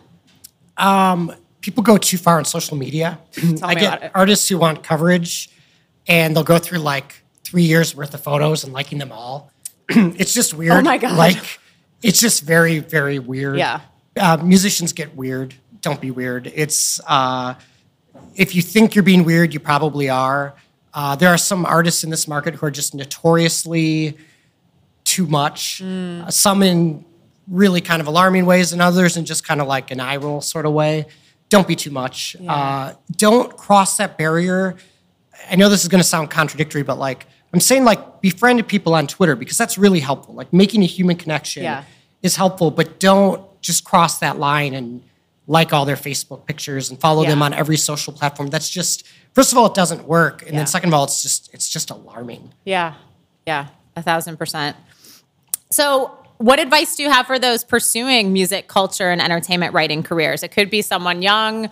I just met a young journalist who interviewed me for I Voted, and she's like, where's the intersection of music and politics? But I told you I met someone my parents' age who has an amazing resume in, writing for the Journal and sports and Associated Press. He's like, how do I write about music? So how did these folks do it? You can DM me. Like for real, if like anybody's watching, like, and they're like, hey, I want to write. A lot of writers do that for each other. Like it's not rare at all. Yeah. There's like a really great support system for writers, probably better than for musicians. I think musicians are like a little more competitive with each other sometimes. Like they can pool resources sometimes, but like writers, we sort of understand how like deflating it can be. You're always getting laid off. It's hard to get gigs. Yeah. You get gigs and they don't pay. So there's like a big network of like writers out there that like just like share information, share editor contacts, share pay rates for publications. It's like we're looking to help. Like I see it all the time on Twitter. Somebody will be like, ooh, I'm meeting with this young journalist on Friday. What advice do you have for her? And people just like flood those threads Cool. with really good advice. So don't assume nobody wants to help you. People actually really do. And maybe we can learn from that, musicians, you know? Like I said, it's like, let's all rise together. Let's support each other. We're one music community and we're one ecosystem. So let's keep that in mind.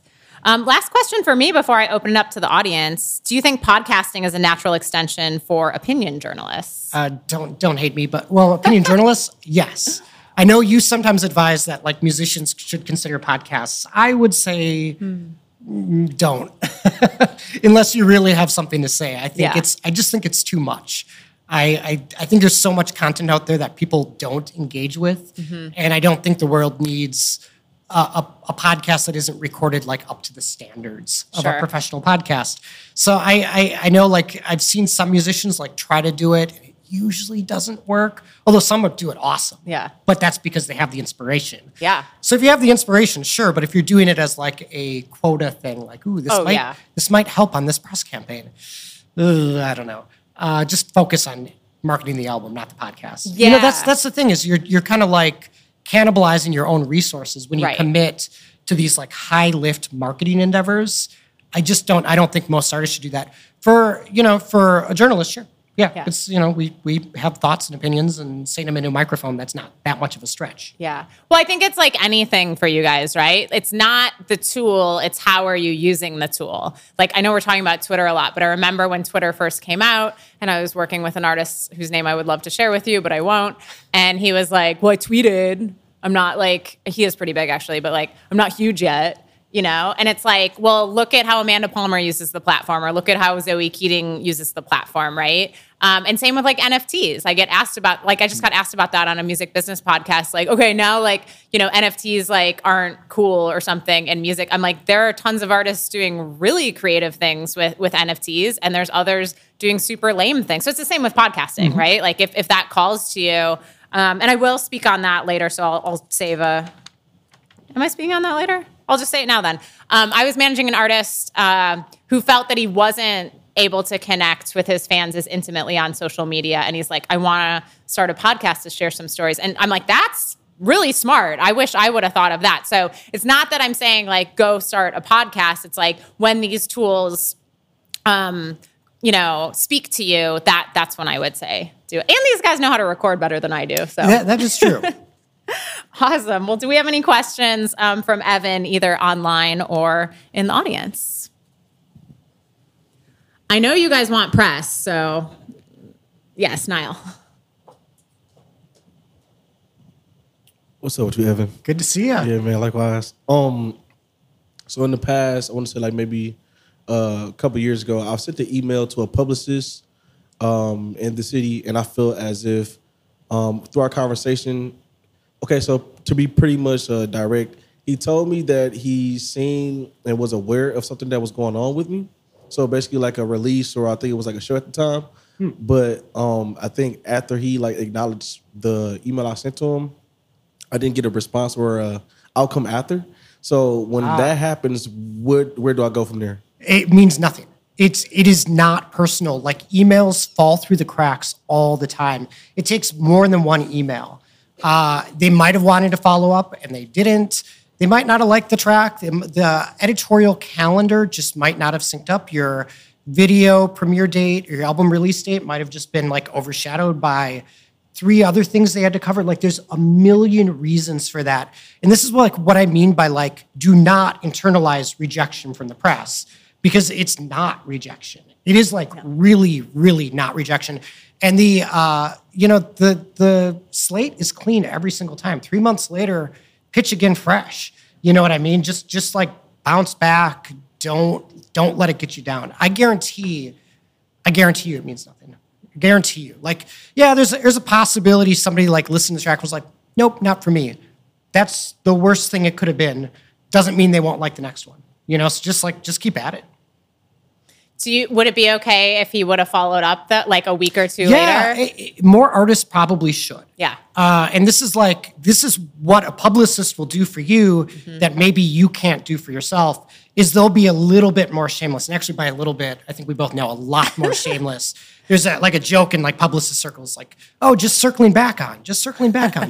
They will follow up with the same pitch so many times, and it gets pretty annoying. And it would be hard for an artist to do that for themselves because it's hard to take that kind of rejection. If you'd sent that email out 5 times, it would be very hard not to take that personal when nobody responded. Yeah. Publicists can do it and they don't take it personal because for a living, I professionally ignore publicists. It's like what I do. I just get so many emails, I just ignore them.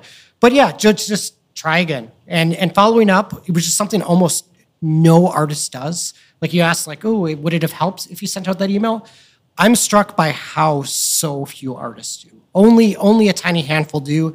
And the squeaky wheels, they do get the coverage. Like, it doesn't feel good being a squeaky wheel, but like, it works. It works. I've seen, not to like speak ill of the market, but like, especially at times where like the Milwaukee music scene was a little leaner than it is right now, where there was like less talent, less competition, I would see some just like blatantly mid artists get so much press. And it was in part because they were so shameless about it. I'm not saying being shameless, that won't feel good. And again, it doesn't do that much.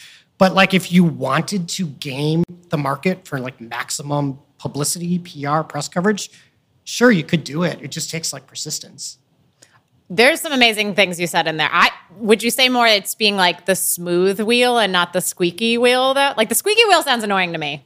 The squeaky wheel's annoying, but it worked. I mean, Okay. don't be squeaky, be smooth. Yeah. But Yeah. if you were to like get squeaky about it, you would see some returns on that obnoxiousness. Like it is the way it works. PR is an obnoxious medium. It rewards kind of the attention seekers. If you want to be an attention seeker, you can go that route. And you're talking about from the artist because you also said in there, I ignore publicist emails. So there are artists saying yes to $5,000 a month bills for me to ignore them. Correct. And yeah, for sure. That's why this episode is called How to Market with or Without a Budget. I would say, and I'm biased as an industry person, but like, I was a manager for a long time. So I'm trying to get people to pay attention to you.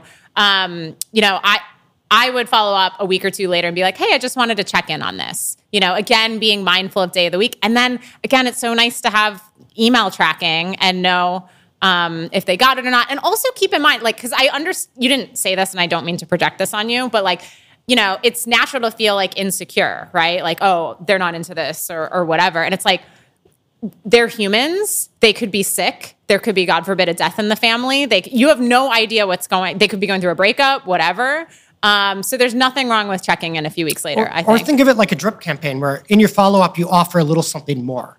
Like, oh, hey, just following up on, I also just released this new video, like followed up with like one new asset. Oh, I've got some more press photos if you need them.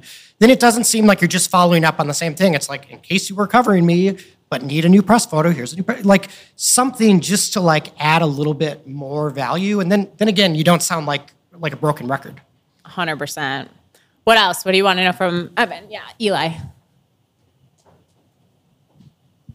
Thanks, Evan. My name is Eli. I sing in a band called The Girl. I guess when you were talking a little bit just about how a lot of artists nowadays are kind of finding success in ways that like don't make sense, like like the metrics don't make sense, or like all these things that people are saying you have to do, like they're not doing, and not that they like don't have like social media presences or whatever, because I'm sure they do, but I'm a person who like I can't even spend an hour a day on social media, like it'll kill me.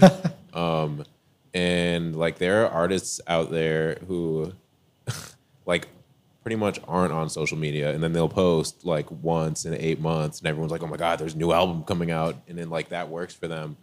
And so like, not because I want to be like enigmatic or mysterious, everyone thinks I'm like so cool because I like, don't post on social media, but like I don't know, like for me it's hard to use some of these tools the right way. So like what's the balance? Because I feel like part of being sustainable is just being authentic. So like a social media presence is good for like engaging fans. It's not really that much of a prerequisite for landing press. All you need to have out there is that pinned tweet that Emily mentioned, that this is my contact information, this is where you can stream this. Dates. If you've got dates, put your dates up there. If you're in a band, self-identify on social media. Explain what genre you are. Have the names of the people in the band and what they play. So if the media is looking to cover you, it's there. Back in the MySpace days, everybody used to use like ironic tags on music, like melodramatic popular song. Well, that's not really helpful for a music journalist looking to cover some of these artists. Like, if you're emo, just say it. Just suck it up and say you're emo. If you're alternative hip hop, just say it. You need to self-identify and give people the resources if they want to cover you. Not being on social media, I don't think it's going to hold you back very much in terms of like the PR that you get. Playing a show is infinitely more important because a show is newsworthy, right? If you're doing a residency every month at a cool venue, that's a thing happening in our city that somebody can cover. If you're tweeting, nobody wants to cover your tweets, right? Like we're there for like the art and the culture and like that aspect. So I know it can like feel deflating, like you're at a disadvantage if you're not social media inclined. I don't think it matters. What do you think? Is there someone else in the girl that could help you? Because I just want to make sure some of the information is getting out. And for the people that post every 8 months, are those only big artists? Okay, so the artist that I had in mind when I was like, one person whose marketing strategy, I don't know if it's a strategy or not, but is kind of enviable is Playboy Carti. Yeah. His music gets leaked. I'm not sure if it's even actually leaked or what. He doesn't ever post anywhere. Nobody's accidentally leaking some that. ambiguous photo, and then all the fans are like crawling around on the ground, like looking for scraps, right? Like how you said. And like it seemed like that happened organically, or I don't know if he just has like a genius marketing team or what, but like it seems all like underground and stuff. So anyway, that's what I was referring to. And then what did you ask me? Someone else in your band. Oh, yeah, I mean, they could, but like, I'm about to say something very stupid. They don't have the vision, so, but also, I can't be like, I'm the one with the vision, and then say I'm also not the one who's going to be the one posting. Like that doesn't make sense. So, I don't know. I think I can see how much you hate it, so don't do it, right? Like it's almost common sense. Like, why are you making art? It's not to be on social media and do something you hate. Like. I know artists who, this is going to sound like backhanded, and maybe it is, where they seem to enjoy the marketing more than the music themselves. Like they just love the like cover design, the music videos that maybe aren't even getting all that many views. They love it, right? And that's actually a valid way to be a musician. Like if you enjoy that like packaging of your art, like I understand that's like satisfying too. You do you if you enjoy it. But if you just want to play music and record music, why commit yourself to doing something you hate, especially when it matters so little? I love that. I also hate to be this person. I just want to make sure there is like a pinned tweet or something like with your releases, with your email list, with your tour dates, and maybe you could assign that to one of your bandmates. Anyone else? For Evan, we've got it covered. We're good. Well, Evan, thank you so much for your time tonight. Thanks I learned a ton. I really appreciate you being here. Let's give it up for Evan, everyone. Evan Rytlewski, which I'll say correctly this time. Very impressive. Cool. Well, I have a few more things for you guys, so we're going to let you go. Yeah. All right. So I just want to talk about radio for a second. Here in the U.S., in any country, we have, a variety of different formats, but we have NPR, but we don't have like a BBC or something like that. If you want to get played on pop or country radio, you are going to have to be signed to a major label or have an equally major budget. That's who really holds the keys to those relationships. But especially in the pop space, if you want to be a pop star, that's usually the route you're going to go. Although Taylor Swift has taken her own route, that's for sure. Okay, but what is very accessible to you, there's a few different formats that are accessible. The first I would say is college radio. College radio campaigns can be done by companies like Planetary Group, Powderfinger Promotions, The Syndicate, and I love all those people. But I very rarely see artists maximize their college radio campaigns. And, you know, when an artist does a college radio campaign, they can be anywhere from like maybe $500 for like a digital campaign for a single, probably up to more like $1,500, you know, to service a few tracks or a whole album. I'm very clear with artists that we keep talking about ROI. The return on investment is very indirect, but it doesn't mean it isn't there. And again, there's ways to take advantage of college radio campaigns. So first, the indirect return on investment for college radio is I've had artists, you know, on the college radio charts, and they're kind of like, well, I'm not huge yet. A lot of these college radio stations don't have a big listenership, even online. Although there are what's called core stations, and that's going to be like KCRW in LA, XPN in Philadelphia. But you really, it's kind of what we were talking about with press. When you're getting spins, I don't care if it's in like the Upper Peninsula, like tiniest school station, whatever, post about that. Tag the stations, tag the DJs, start sharing and building up some hype and FOMO for yourself. The other indirect ROI on college radio, which is hard to measure but also not, is these are the passionate students. These are the music fan students in their scenes and in their communities. So I have seen, you know, college radio DJs and music directors go on to become booking agents, to become music supervisors. I've seen a shorter, feels weird to say return on investment, but you know, like this was through I Voted, but like through a college radio campaign, then this kid also worked at Penn State's entertainment committee and offered an artist like a $2,000 webcast, you know? So it's getting in with those students. And like I said, like following them on social media or having your bandmate follow them on the band's account through social media, engaging with them, and then popping up when you are getting spins and thanking them. Most college radio promo companies are going to remind you of this, but they also, like, they have been doing this for so many years. Sometimes they forget. Make sure to let them know you're available for interviews. You have tickets to give away. And then when you do interviews or in-studio performances, post about it, share it, spread the word. And there was one other tastemaker-y thing I was going to say about those kids, but you get the idea. Like it's not always direct, but that's, you know, how you get in with them. And like I said, you need to be posting about it. You need to be sharing about it also, or sharing it. Also, we're going to talk about this more in the live and touring episode on Saturday.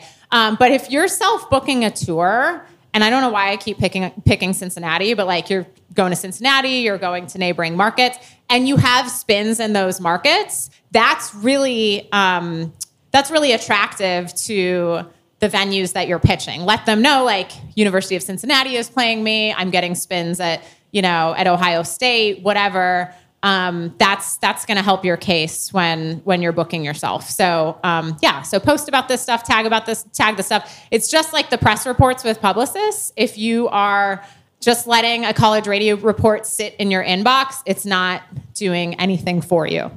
Most of these companies also will run specialty campaigns. That's going to be, I worked for a big alternative radio station when I was in college in Boston, and they had a Sunday night specialty show. Sometimes it's local, sometimes it's national. But again, I've had artists chart on those and be like, I'm not huge yet. It's really about like the posting, tagging, spreading the word, making yourself available for interviews, ticket giveaways, and building up those relationships for the long term. Oh, I know what I was going to say about the college radio station kids. This one's definitely indirect, but they might be the kind of micro influencer tastemaker with their friends and their scene. Like many of you are this person, but you know, I feel like I used to be this person growing up. Many of us know the folks in their scene, like who know about Niall, who know about Sheila's son, who know about The Girl, who know about like what's going on music wise. So it's good to get in with them, you know, and build those relationships.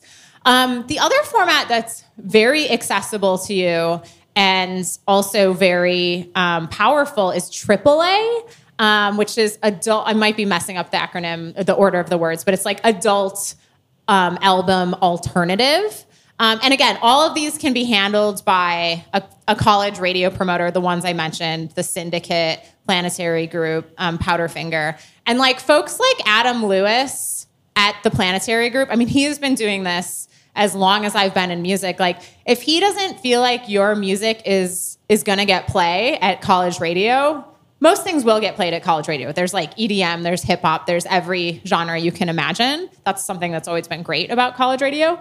But he's going to tell you what is a fit and what isn't. So, which is really righteous of him, and also why he's had such a long career. So what I'm trying to say is, you know, you could send your music to Adam at Planetary Group, and he'd be like, oh yeah, let's do a college campaign, let's do a specialty campaign, and let's do a AAA campaign, because each of those are going to cost money. But the reason he's good at his job is he'll say to me, oh, you know what? This is going to crush it at college, but it's way too weird for AAA, you know?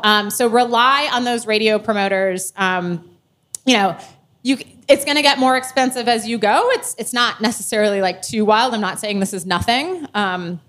But, you know, you can do specialty campaigns for $1,500 a month. You can do AAA campaigns for $3,000 a month. I'm not allowed to share this person's name, which bugs me, but I have a friend that really, I don't have A&R ears like this, who knows what's going to be a hit or not. And maybe you have these people in your life. You know, this person does radio promo for labels like Glassnote, and Daniel Glass, who, you know, founded and runs Glassnote, will not make a decision on signing an artist until this guy signs off on it. So much so that this guy was in his office and they were listening to the Lumineers before they were signed. And this radio promoter was like, this is a hit, this is a hit, this is a hit. But, which he was right. But Daniel felt it was a little too similar to Mumford & Sons, and he kind of already had something in that style. At the same time, many of you have already done this and are doing this. Build up relationships with local DJs, local music directors, local program directors. Go to different 88.9 shows. Go to WNOV events, you know? Like, start to make connections with these folks, because they're all music fans, you know? And again, like, offer to put them on the guest list, send them mindful emails, short emails when you have things going on, because they are music fans at the end of the day. And here's my podcasting note. I already mentioned podcasting. If that's something, you know, that speaks to you, absolutely do it. I loved that, like I said, an artist we worked with came to us and said, I just don't feel like I'm making a very intimate connection with my audience. I have more stories, you know, about the music that I want to share with them, and, you know, what's going on with me, even like mental health wise and anxiety wise. And I thought, that's so smart. That's such a beautiful way to connect with your audience. Before I move on, does anyone have questions on radio? I kind of went through that quickly. Okay, we're radio experts, love it. Just a couple more things, and then I will let you go. Music videos. Okay. I know we keep saying ROI. None of us got into music because of return on investment. But the ROI on music video, I'm dating myself with this, but like the ROI on music videos is certainly not what it was when I was growing up, right? Like, if you had a video on MTV or VH1 in the 90s, it meant sales, it meant money, it meant success. Now, sure, you can go viral with a video, but, you know, YouTube is actually the biggest streaming platform in the world, more than Spotify, right? Because there's just so much content on it at all times. It really crushes me and breaks my heart to say this, because one of my best girlfriends is an amazing music video director, but I don't think you should be spending more than $500 or $1,000 on a video. Again, if you have some clear artistic vision and this is your baby and this is why you're doing art, please do that. I'm not going to stop you. But once again, we have incredible cameras on our phones. I worked with an artist named Young Hines, and this was like 10 years ago, and he shot such a gorgeous video on his iPhone, you know?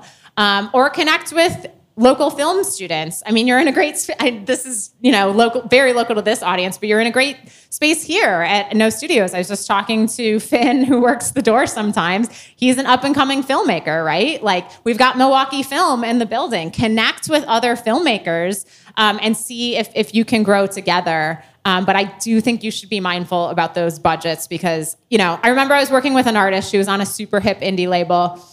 And, she had them spend $20,000, $25,000, which is nothing compared to back in the day. That was like millions of dollars, but spent, 25 grand on music videos. And she's like, she lives in New York City.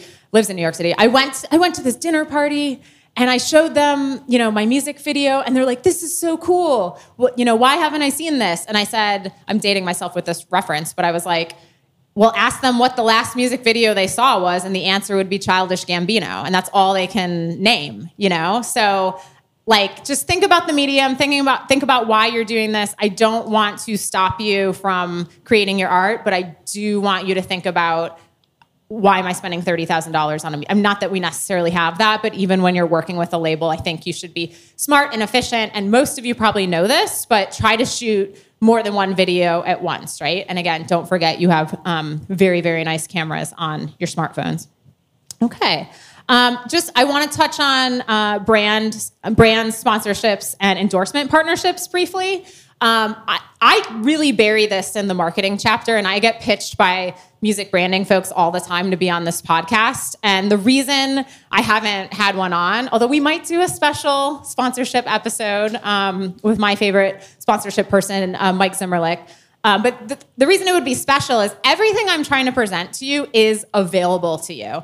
And I remember, a new artist putting together a pitch deck and pitching all these brands. I think even going after Apple. Apple doesn't give free things to anybody, but that's obviously very, very extreme. But the artist didn't have a following, and you need to think about partnerships truly as partnerships. I work with athletes in the Olympic space, and so I've done quite a bit of branding work in that space, and that's how I view it. I'm not just trying to get the most money possible. It's how I always ask, what are your goals and initiatives? And then I can get creative around that. But first, like I said, you need to have a following. That's what I mean by partnership. What are they getting out of it? And it's not just numbers. My company manages an artist named Julia Nunes who has extremely strong engagement numbers. Because she's very authentic and genuine on social media, and her fans totally love this. So we get hit up by brands all the time who, she has a large following too, but they aren't as interested. Well, I hope this isn't confusing. They are interested in the following, but they are more interested in the engagement numbers. So are you doing it right? So when you're a new artist and you're thinking about brand partnerships, on one hand, I think it's too early. On the other, I think it's really cool to work, maybe I'm biased as a nonprofit founder, but to work with nonprofits and causes that you're passionate about. Maybe it's more of a promo trade. Maybe it's a product trade. Maybe you're working with local brands and partners that you're into. I guest lecture at Appalachian State University in their management class, and I remember one student group presented, we're doing a partnership with this local bar that everyone on campus likes to hang out at. We have a drink named after the band, they're doing a show there. I'm like, oh my gosh, that's really cool, So think about local brands and partnerships you can keep in mind. And maybe this seems obvious, but this stuff has to be authentic. Hopefully you're seeing that with, the brands that I've chosen to share with you on this podcast. But again, back to Julia Nunes for a second. We did a branding deal for her with a huge guitar company. It was for a ukulele, but a guitar company everyone's heard of. A guitar company I've worked with many times, but this was through an ad agency. And let me pause for a second. Very often when I'm working with brands, this is a little more in the Olympic space, but this is totally the case for you all as well. I remember before the Olympics, I worked with this really cool athlete named Anthony Irvin, and this headphones company wanted to work with him, and they're like, and we want him to post. Maybe it wasn't this bad, but 3 times a day on all of his platforms, for the next few months. I'm like, that's spam. That's going to turn them off. I mean, we all know this. Think about, how you feel as fans. So more often than not, I am educating brands on what is actually going to work for the audience. But back to Julia for a second. So she was promoting this famous ukulele brand. And again, I've worked with this brand directly. It's not usually this bad, but this one was through an ad agency. And Julia came up with like all these super creative posts. Like Julia's the type of person, I'm jumping around a little bit. We'll talk about her more in the merch episode, I'm sure. But the merch company came to her once and was like, we have like 1 million, I'm jumping around so much in my head right now, but like 1 million shirts, and we need to move some of this one kind of shirt. And she's like, send it to me. She cut it all up. She got super creative. Anyway, my point is she knows how to engage with her audience. That's why she's a 6-figure Kickstarter artist. So she's putting together posts for these ukuleles, and the ad agency is tweaking every single thing. And it's like feeling gross to me. It's feeling gross to her. I was respectful about it and said, well, this is what I'm saying to you all. Like this is why she has this large following and strong engagement numbers, because she knows how to communicate to her audience, and they weren't getting it. And I finally kind of had to flip out and be like, have you ever worked with artists before? And then finally someone from the branding agency was like, I used to work at Vector, which is a big artist management company. I totally understand what you're saying. I'm sure we got on the phone to talk about it too. But yeah, it's like you want to be yourself. Don't be afraid to explain what is yourself. And like I said, it has to be the right fit. There's plenty of artists that do big branding deals for a lot of money.